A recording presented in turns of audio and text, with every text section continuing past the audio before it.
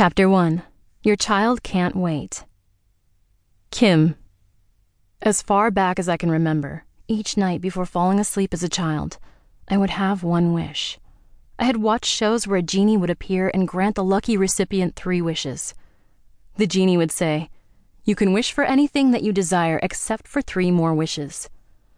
I had my response all prepared. "I don't need 3 wishes. If you grant just this one, you can keep the other 2. Please, please, help me to lose weight.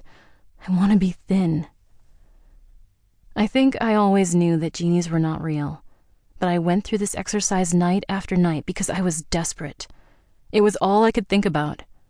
I never did lose the weight, and I never did stop obsessing about this issue. Jackie. As a young child, I didn't wish to be thin until about 9 years old. As crazy as it sounds, I was very content with myself, and I did not obsess over my weight even though my dad started making hurtful comments to me regarding this issue.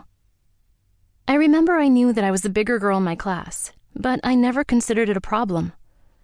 Then, at age 9, I went to my friend's house and wondered why these 2 neighborhood girls said, "Who is that fat girl you're with?" I was shocked. And that is when it started. That was when I began looking at my body with disgust. Prior to this incident, I had attended a small Catholic school where I was sheltered from the usual harsh environment that overweight children often must endure. After 3 more years of snide and hurtful comments from my father about my weight, I had stored up a great deal of hurt and anger. My father had moved out of the house.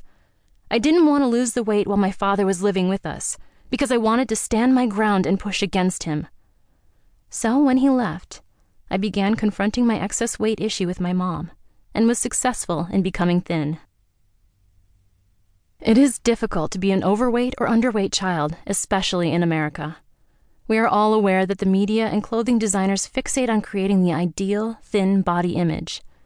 In their quest, there is a tendency for overweight individuals to feel rejected, and they often feel like they do not belong.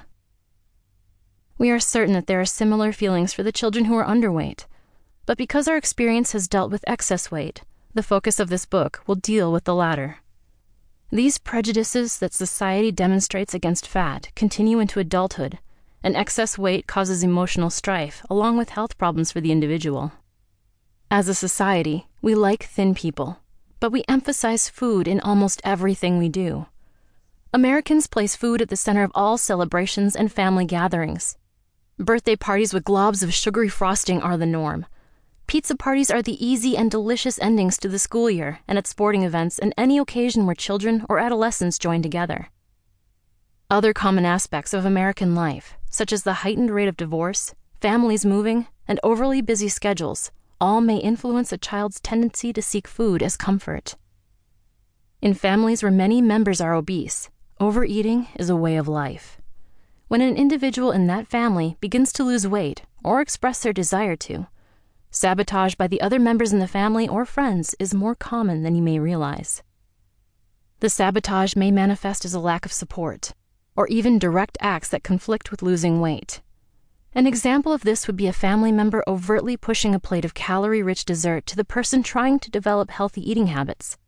In certain parts of the country, especially in the Midwest or in the South, feeding people is a way to show love.